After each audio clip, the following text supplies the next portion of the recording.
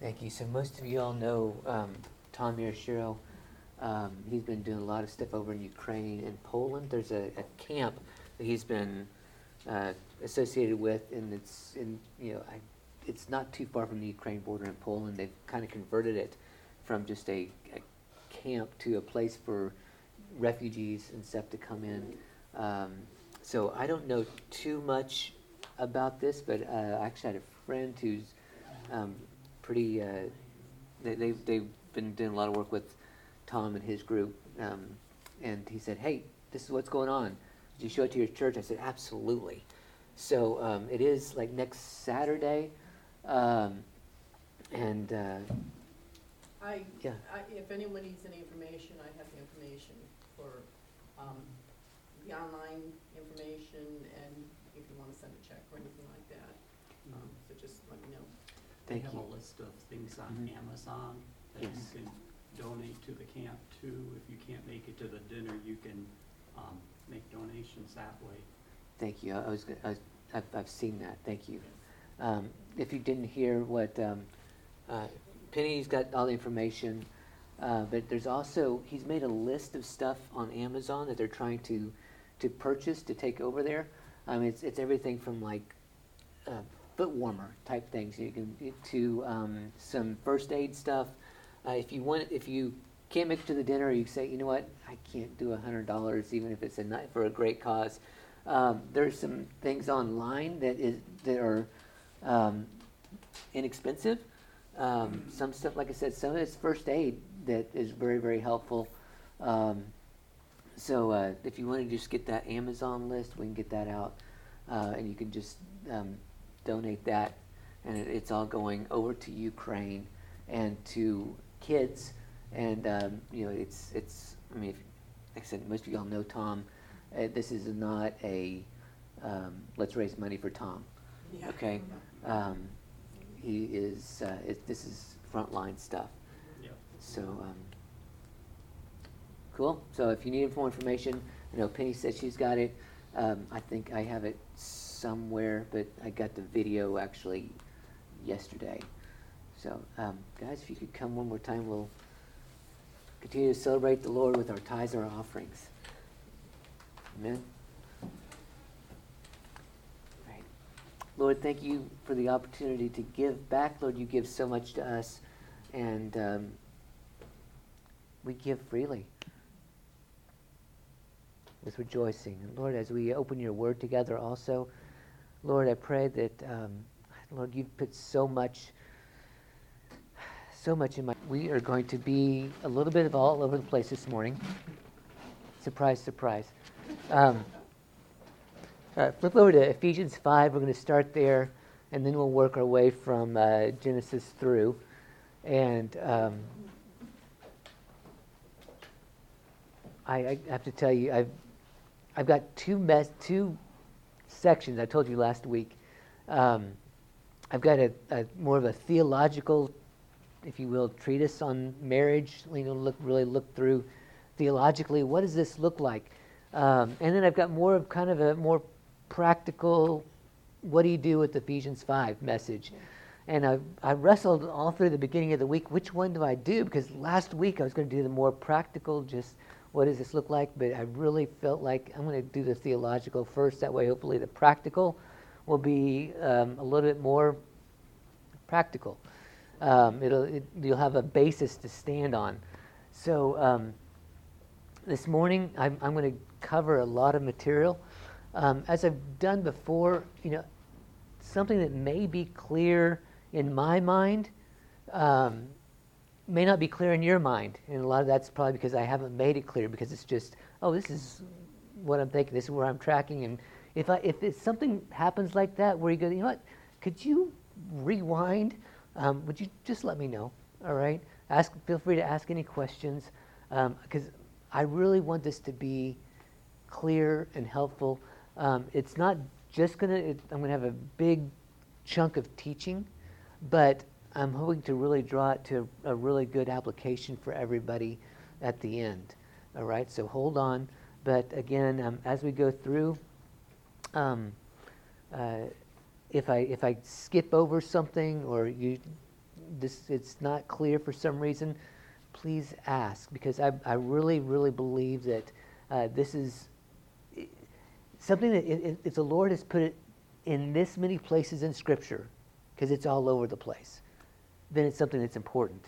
And it's something that, I tell you, I haven't seen any of this or haven't gotten any of this in my seminary studies or anything, all right?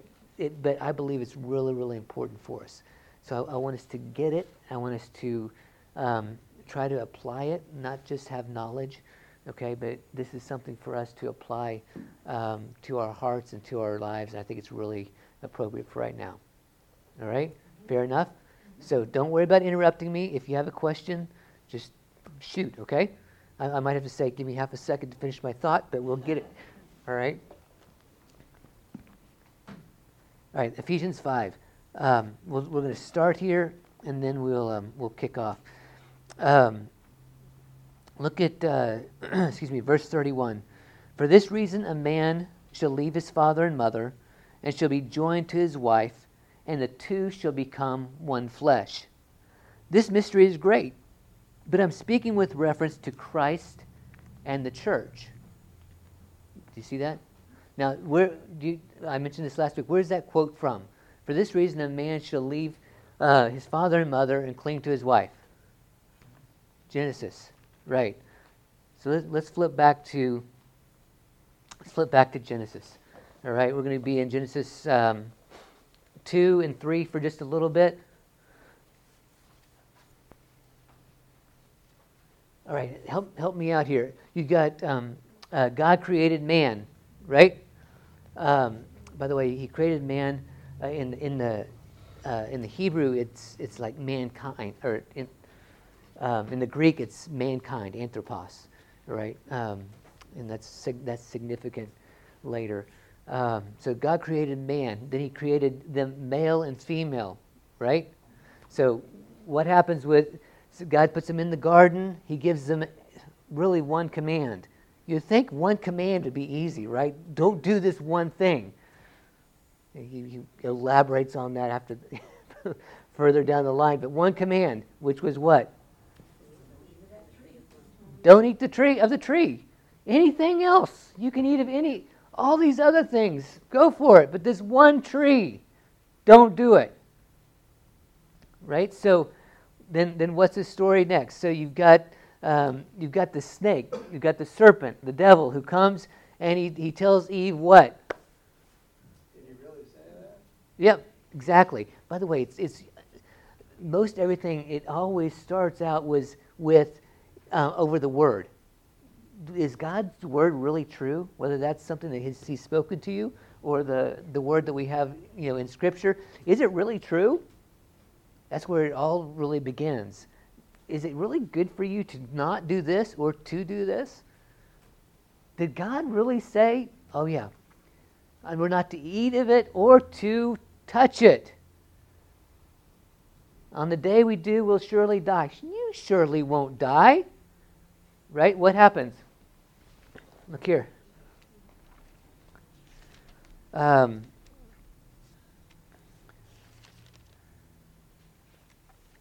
This is chapter 3, Genesis 3, verse 5.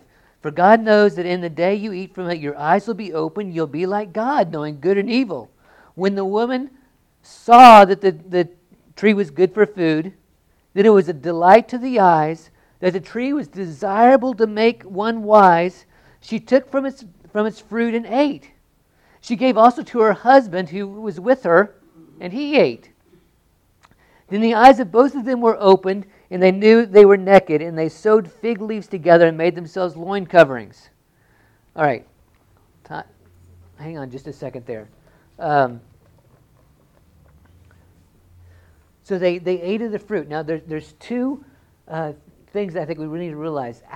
Eve ate first. Eve was deceived. Okay? She's the one, what we can tell, Adam may have been standing right there with her. It's hard to exactly know, but he wasn't too far away. Eve was deceived. The serpent lied to her. Now, she should have known better, and Adam should have done something about it, but Eve was deceived. Adam flat rebelled. He's like, oh, okay, hon, sure. Let's go for it. And I really believe there's two, if you will, types of sin. Because when Eve took the fruit, their eyes weren't open. When Adam did, that's when it all happened. Okay? Now, the man there, right? Because man is the one who rebelled, the man, Adam, is the one who rebelled, there needed to be a man that changed everything. All right? Now, have you ever thought of this?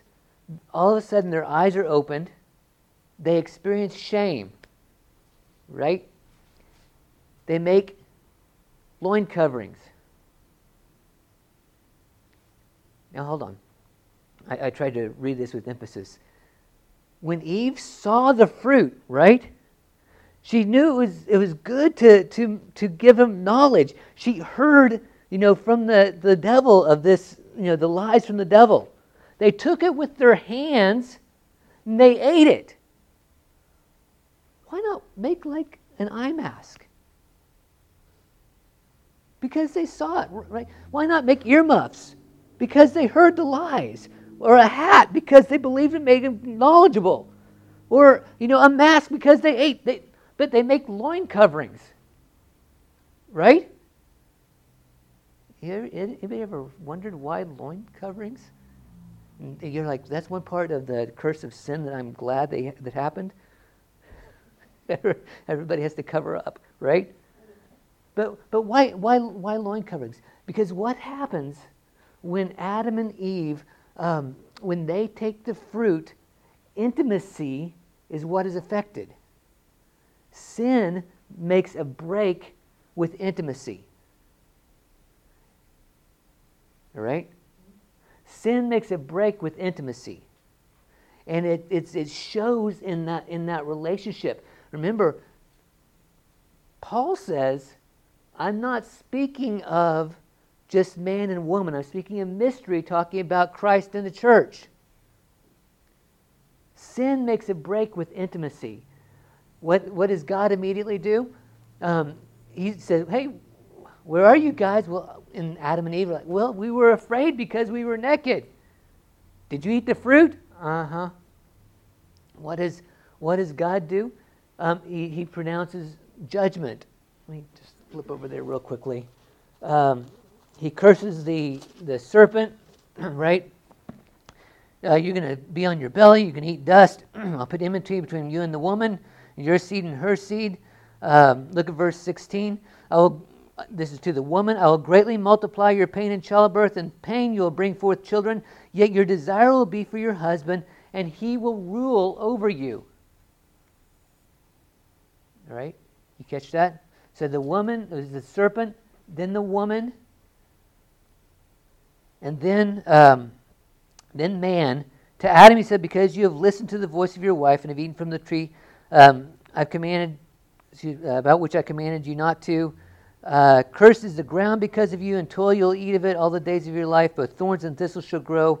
You'll eat of the plants of the field by the sweat of your face. You'll eat bread till you return to the ground, because from it you were taken, for you are dust, and to dust you shall return. Now, who's eating the dust? Do you see that?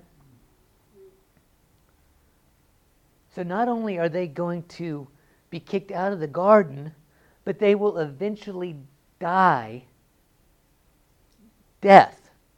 Okay?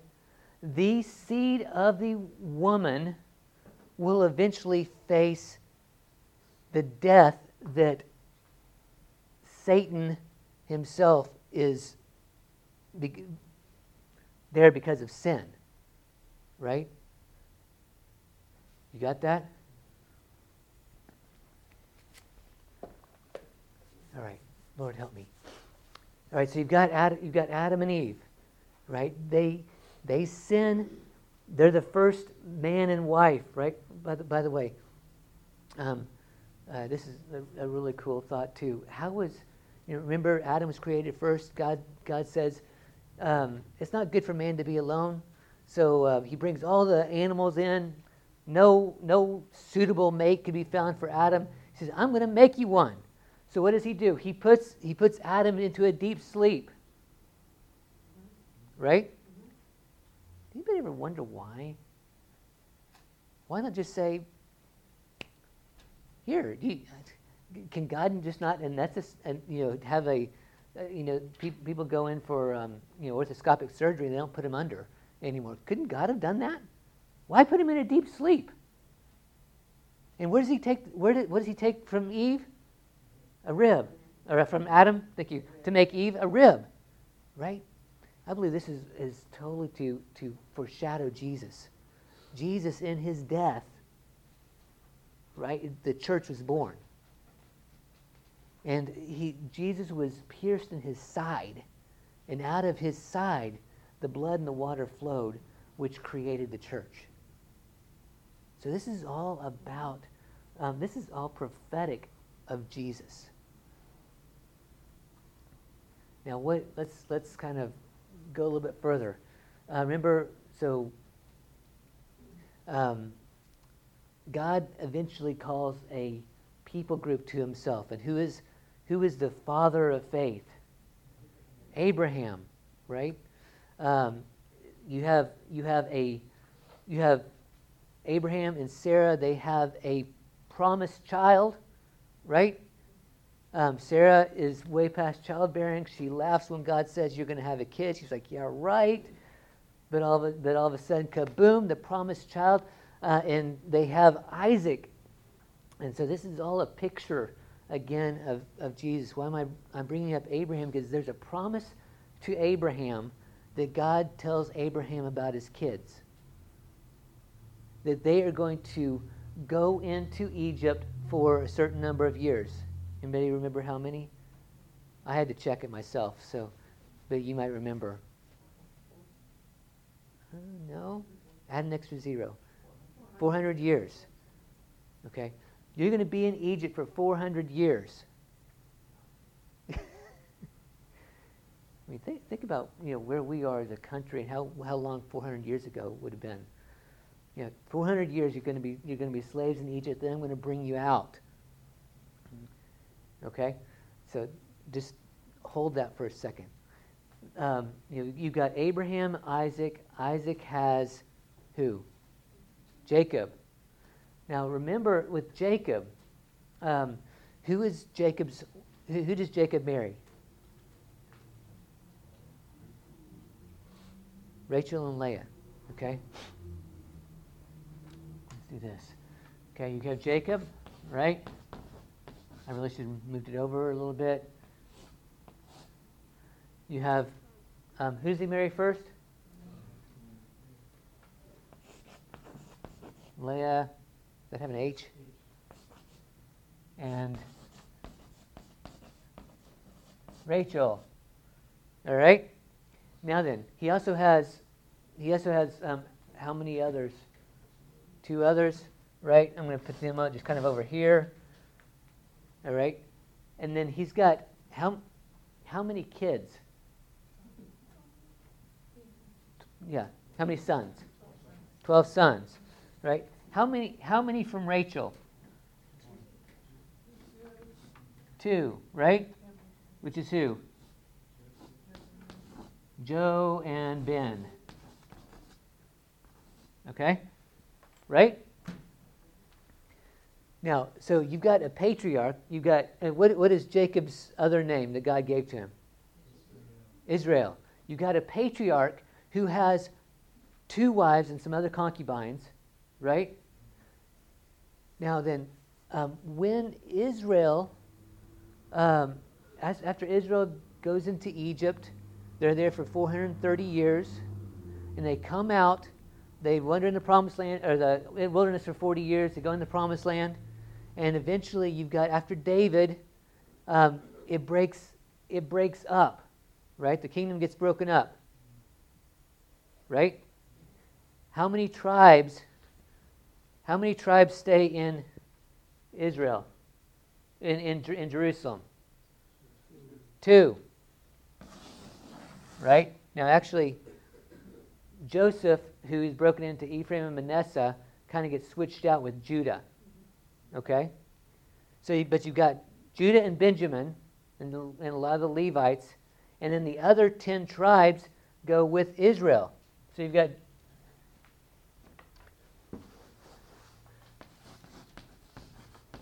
you have Judah and Israel. Judah's in the south, right? And Israel is in the north.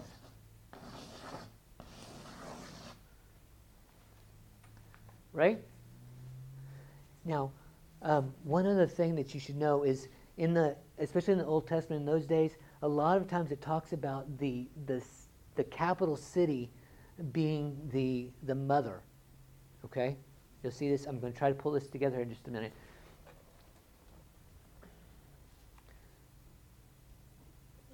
All right. I think I'm on track.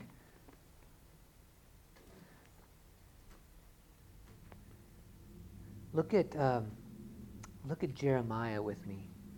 All right? Jeremiah chapter 3.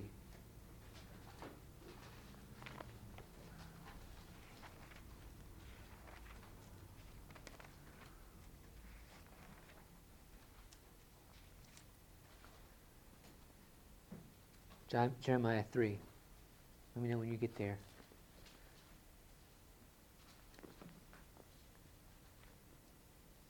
Psalms, Proverbs, Ecclesiastes, Son of Solomon, Isaiah, Jeremiah.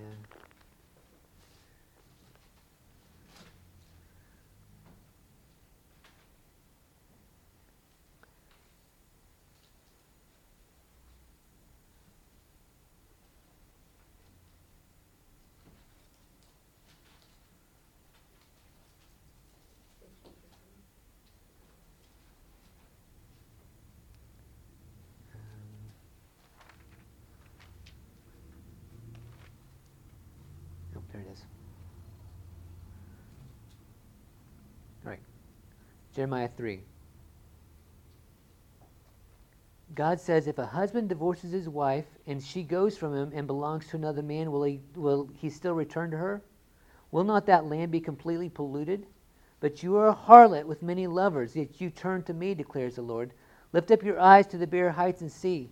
Where have you not been violated? By the roads you have set for them like an Arab in the desert. You have polluted the land with your harlotry and with your wickedness. Therefore, the showers have been withheld, and there's been no spring rain. You had a harlot's forehead. You refused to be ashamed. Have you not now just called to me, my father? You are the friend of my youth. Will he be angry forever? Will he be indignant to the end? Behold, you have spoken and have done evil ways. You have had your own way. The Lord said to me in the days of Josiah the king, have you seen what faithless Israel did? She went up on every high hill and under every green tree, and she was a harlot there. I thought, after she's done all these things, she will return to me, but she did not return, and her treacherous sister Judah saw it. As I saw that for all the adulteries of faithless Israel, I had sent her away and given her a writ of divorce, and yet her treacherous sister Judah did not fear, but she went and was a harlot also. You see that? So Israel had wandered away from God. So Israel being the northern kingdom, right? They had wandered away. Of course, it's Samaria in the north. That's the capital city. Samaria, they really had never followed after God that much. Although God sent them prophets. You know, Elijah was sent to Israel. Elisha was sent to the northern tribes of Israel. So God had sent them, tried to draw them back, but they kept on following after other gods. So what does God say? I'm going to divorce you. Right? I missed some stuff, but that's okay. Maybe we'll come back to it in a minute. Now flip over to Isaiah chapter 50. There is a whole bunch of other stuff I might have to go back. Isaiah 50. Isaiah is to the southern kingdom of Judah. Isaiah 50. Thus says the Lord, where is the certificate of divorce by which I have sent your mother away? Or to whom of my creditors did I sell you? Behold, you are sold for your iniquities, and for your transgressions, and your mother was sent away. All right? I need to rewind just a little bit. When you go to Exodus, right, God calls his people out of Egypt. Right? They get to Mount Sinai. When they get to Mount Sinai, it's really almost a marriage ceremony. Okay? God makes a covenant with the people, and in Exodus. Let me get over there. It's Exodus 33. I know it's not 33. It's 24. Sorry, I skipped a spot. Got ahead of myself. In Exodus 24, God makes this covenant with the people. Moses had given them the 10 Commandments, and some of the commandments, not all of them. Verse 8 of Exodus 24, so Moses took the blood and sprinkled it on the people and said, behold, the blood of the covenant, which the Lord has made with you in accordance with all these words. Moses went up with Aaron, Nadab, and Abihu, and 70 of the 70 elders of Israel. They saw the God of Israel, and under his feet there appeared to be a pavement of sapphire, as clear as the sky itself. Yet he did not stretch out his hand against the nobles of the sons of Israel. They saw God, and they ate and drank. Okay, so this is a feast in God's presence. This is one reason, that we have the table of the Lord. You eat and you drink in God's presence, right? So they have this covenant. Moses sprinkles. This is the blood of the old covenant, right? And then they were able to go right in. They were able to see God, eat and drink in his presence, and God didn't stretch out his hand against them. Now, when they initially came out of Egypt, this is like, 33, I'll just tell it to you. When they came out of Egypt, before they had the tabernacle, there was a tent of meeting, and where God would come down into the tent of meeting, but the problem was the tent of meeting was outside the camp. So God's presence came down into the tent of meeting outside the camp. And Moses would go into the tent of meeting. Joshua would stay there in the presence of God. Moses would come out. Now, after the tabernacle was built, right? They may remember where the tabernacle was centered in the camp. I just said it, but it was in the center of the camp, right? When the tabernacle was built, God's presence moved from outside the camp to the center of the camp. Okay? So the whole point, God wants to be intimate with his people. How does he intimate with his people? His presence. Adam and Eve were in God's presence in the garden. God kicked them out from his presence, right? Because of sin. With Israel, they come out of Egypt. Initially, God's presence is outside, but God says, no, I want you to build a tabernacle, and here's all the regulations. This is how you be my people. We're going to strike a covenant. Really, it's like very much like a marriage covenant. Okay, here's the stipulations. This is how you be my people, and I be your God. All right? This is how I can move my presence from outside to inside the camp, because he wants to be intimate with his people. Okay, and that's what you see when they after they have the covenant with the blood sprinkled on the people, and they were able to get into God's presence, and God didn't kill them. Right? It's amazing. God wants to be intimate with his people. All right, that's the whole point. Is God wants to be close, but what happens is when you have Israel and Judah, they start following after these other gods, and God keeps trying to woo them back. You have a whole prophetic book about that with Hosea, right? Where they go away and say, nope, come on. Well, go away. Nope, come on. right? If you look at Ezekiel 16, there's a whole thing about how God brought them up and married them, and yet they went after other gods, and they said they played a harlot with other gods. And what it's harlotry because they are being intimate with another god, whereas God wants to be intimate with us.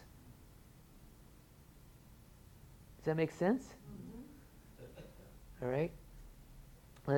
So after so many years, you've got Israel that God cuts off, right? He cuts off Israel first. Assyria comes in and takes care of Israel. All right.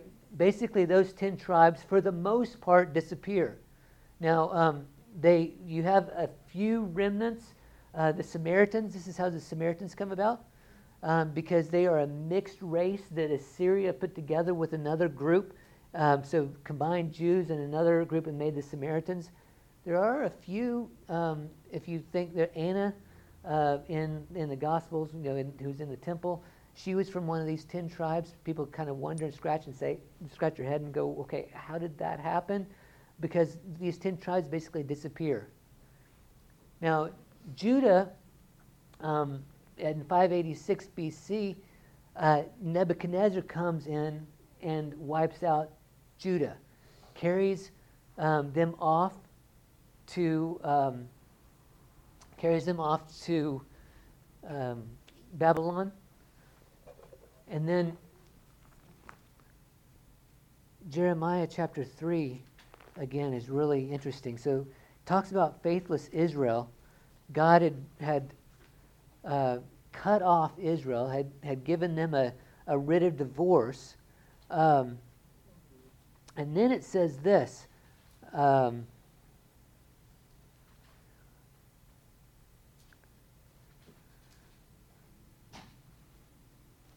So verse 15 says, "Then I will give you shepherds after my own heart, who will feed you on knowledge and understanding.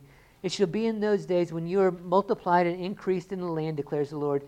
They will no longer say, the ark of the covenant of the Lord, and it will not come to mind." Listen to this. What was the place, the article that God's presence, where His presence dwelt? The ark, right? It said that the Ark of the Covenant was in the Holy of Holies, right? You had the cherub above it, and that's where he would talk to Moses or to the priest. He would appear; his presence would be above the cherubim, above the ark, right? That's where his presence would be. It says it's a footstool of his feet. He would appear above the ark, right? Now, this is saying, in those days when it says.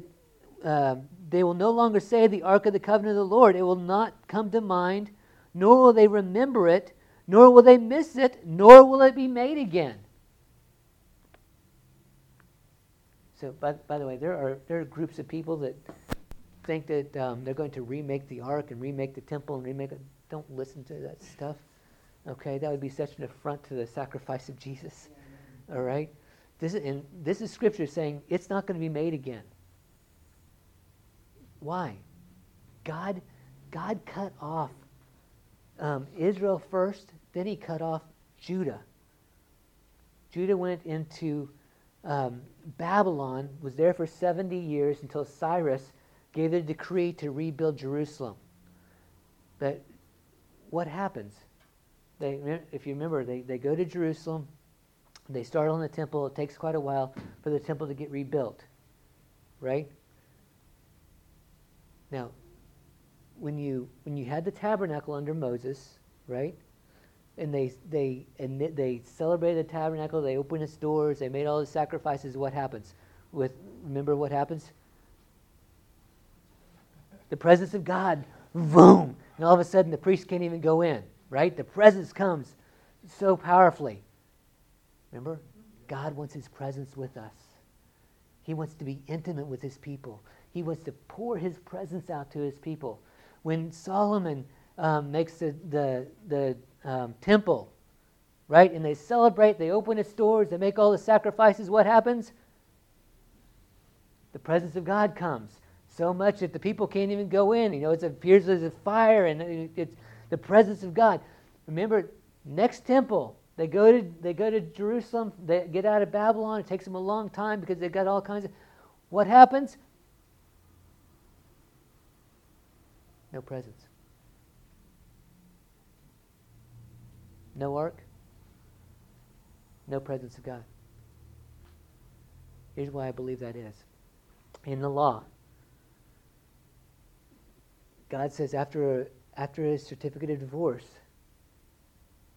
you can't marry him again.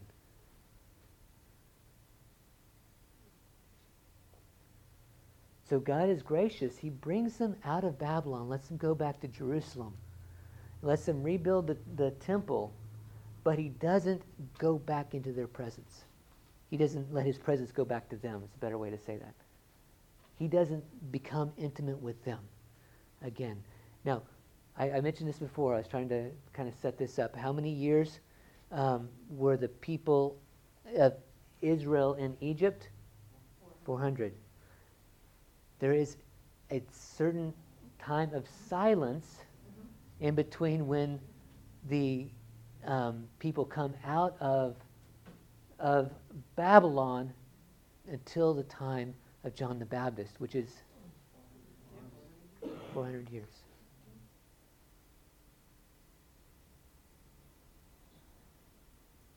See how this is? Man can't put this together. This is we serve an amazing God. All right? An amazing, amazing God that he is orchestrating all of history for his own desire. Then you've got John the Baptist, and you have a young girl, right, who an angel comes to, right, who is Mary. And she said, the angel tells her, you're going to have a baby. And she says, what? Who, me?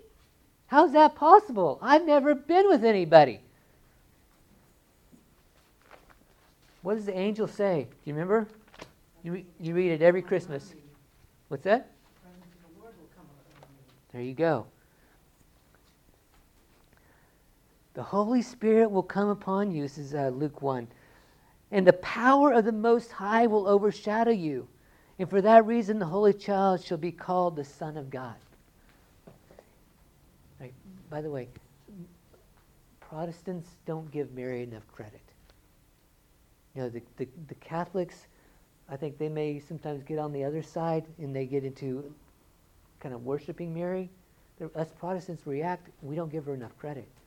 Mary is not only just a symbol of the new Eve, but she is a symbol of the church. Right? How is the purpose of God born into the world? The Holy Spirit comes. He's intimate, right? He comes. He wants to be intimate with his people. How is Christ born in the earth? The Holy Spirit is intimate with somebody.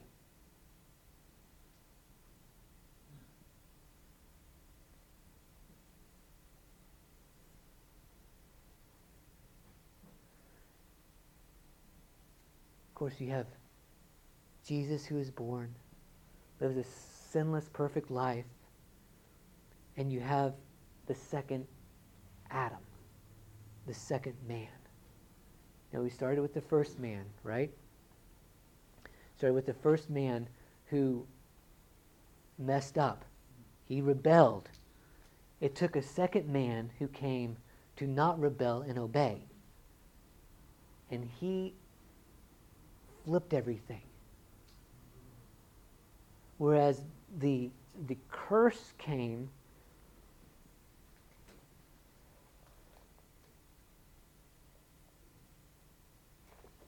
I'm on track.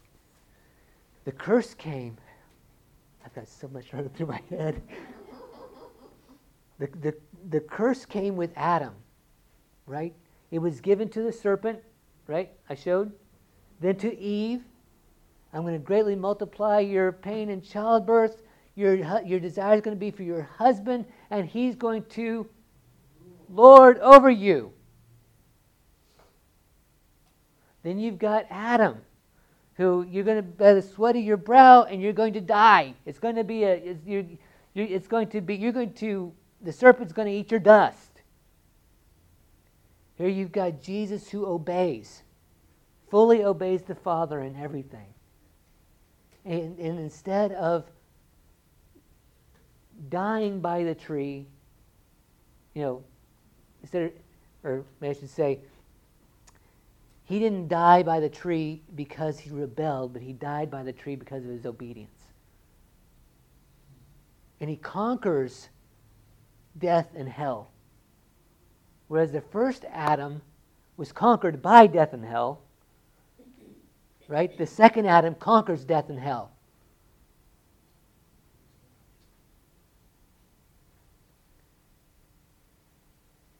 But the second Adam needs a wife. As I mentioned earlier, God created Eve out of the side of Adam. And Jesus, but through his death and through the opening in his side, he creates a wife for Jesus. Look at 2 Corinthians.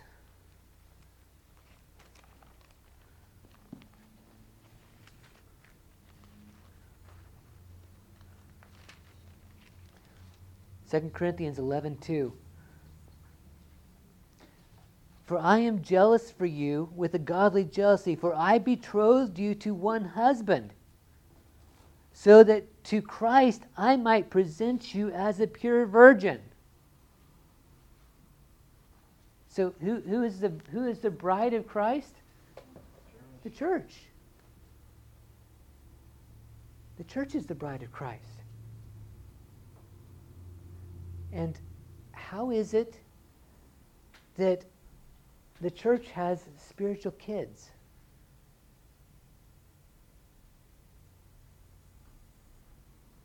Same way Mary did. Well, the Holy Spirit comes. God wants to be intimate with the church. How is that? It's by His Spirit. He wants to send His Spirit. He wants to be in us. He wants to be intimate in us and with us. He doesn't want to be out. He doesn't want to be shoved out, right? He wants to be in us and with us. Okay? Right? It's a whole restoration. Let me just say this because I don't want to get into my sermon for next week. In the curse for Eve, the husband will rule over you. It gets reversed. It's no longer the husband will rule over you. The husband is going to love you, right? Now, the wife is going to submit to her husband, but you're going to be to a husband that is going to love and not rule over. And I need to stop right there because otherwise I'm going to preach my next sermon. But, all right? But again, getting back to God wants to be in our midst. How do we have spiritual kids? We get overshadowed by the Spirit, just like Mary did. Now then, I'm going to come back to where I started. How can you prevent that? There's a couple different ways to prevent if you will, it's spiritual birth control. All right? Number one, how did Adam and Eve get separated from the presence of God? Remember what I said? The intimacy was cut off. Without the intimacy, you don't have kids. Right? Yes. How was it? They sinned. How can we cut off intimacy with the Holy Spirit? Sin. Now, I'm going to say this. Try to say this carefully. There is a ton of grace in our loving Heavenly Father and His Son Jesus. Okay? He cares about whether we are being deceived or whether we're actually just out and out rebelling. All right?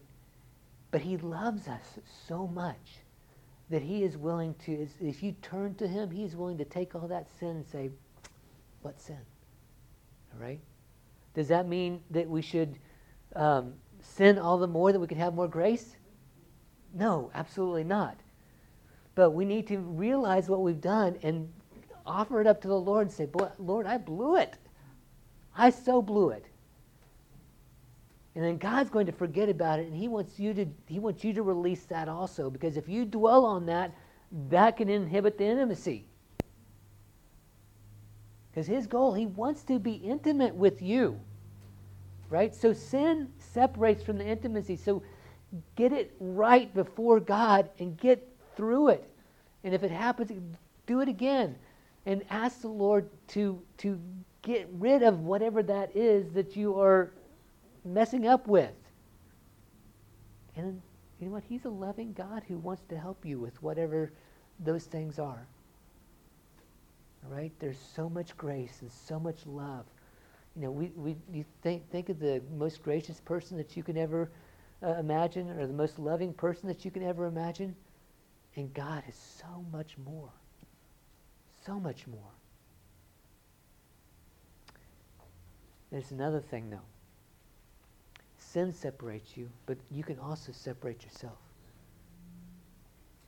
You can basically tell the Holy Spirit, I don't want you here. And He is a gentleman. If you say no, He's not going to. If you say, I don't want the Holy Spirit here, He won't come. If you say, no, not right now, He'll wait till later. If you say, I don't actually believe this stuff is real anyway, He'll say, okay, I'll just wait on you. That's why I believe blasphemy of the Holy Spirit is such a harmful sin. It's because that is how God is wanting to be intimate with His people. And if you are saying, I don't want your intimacy,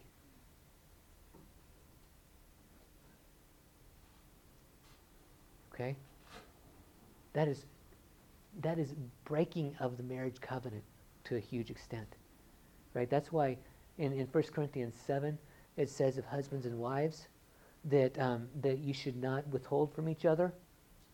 All right? I believe it goes back to this issue of what we need to be with our bridegroom, right? Is to be able to say, look, whatever you want with me, whenever you want with me, however you want with me, I'm yours. However, whenever, just come. Just be with me. I want to be intimate with you. And I want you to be intimate with me. I'm not going to withhold from you. Please don't withhold from me. Okay? So, how do we, number one, God wants to be intimate with us. But how can we separate ourselves from that? Number one is sin.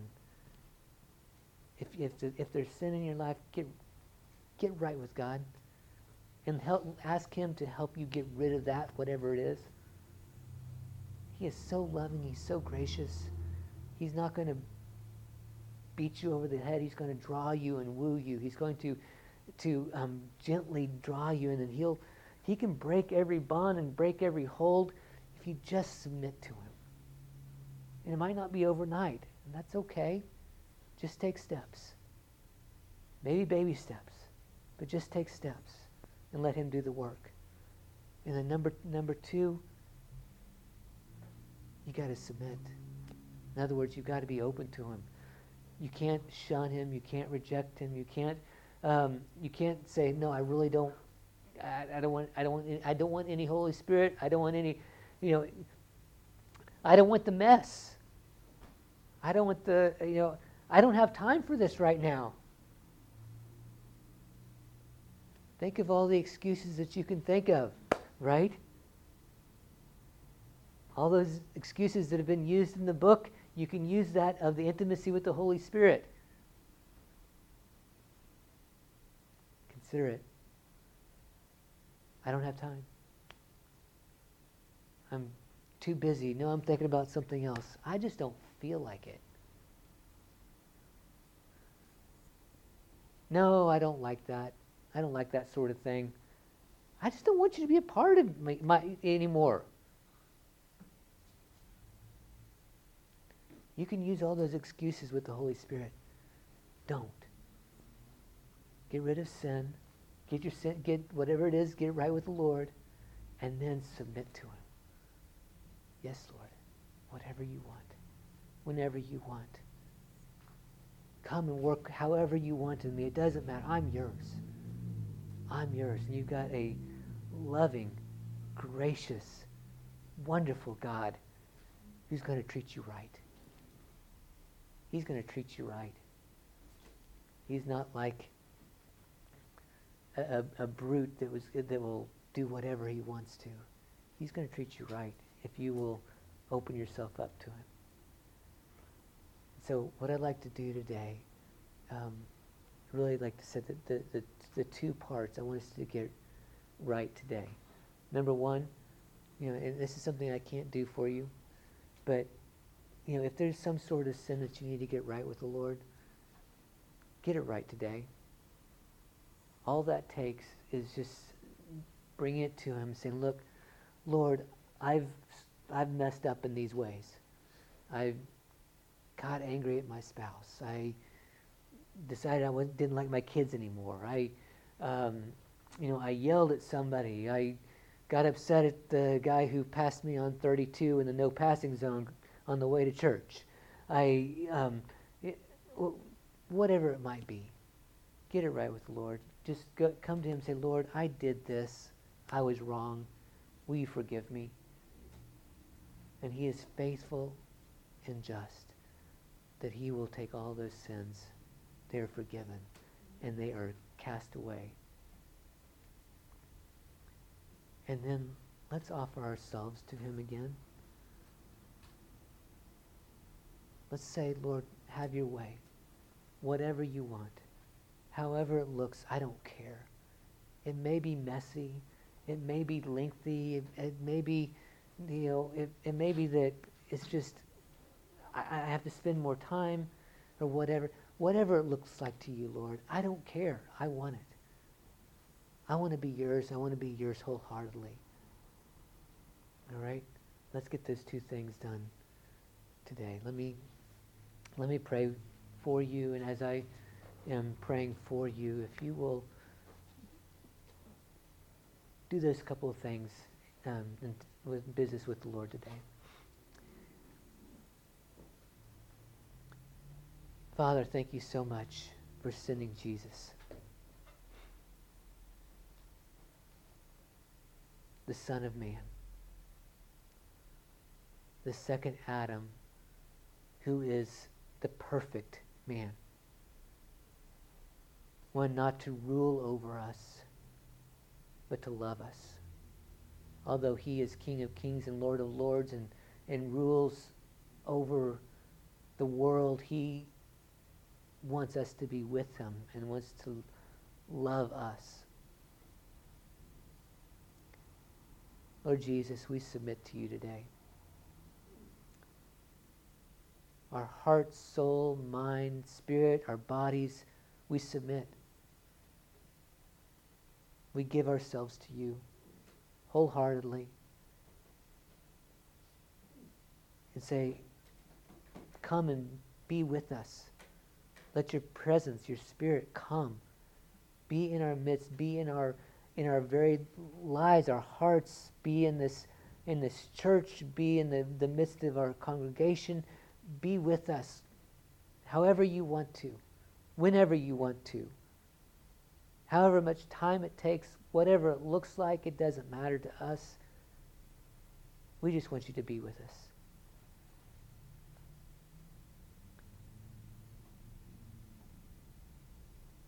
And Lord, for whatever sin that we may have today, whether it's something outward, whether it's something inward, something in our hearts and our minds,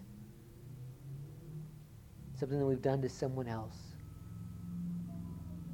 something that we haven't done that we should have.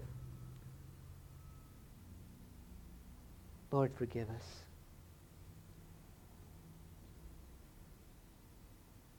Lord, we've blown it. I know I've blown it.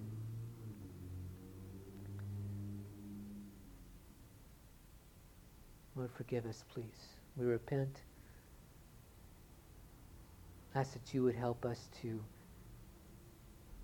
quit every sin that is habitual or something that we just can't break, a bad habit, or Lord, put it into it. And forgive us.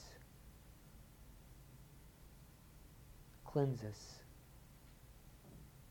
Even as Moses sprinkled the people with the blood, Lord, let it be that the blood of the Lamb covers us, and that we can eat and drink in your presence. We can be intimate with you.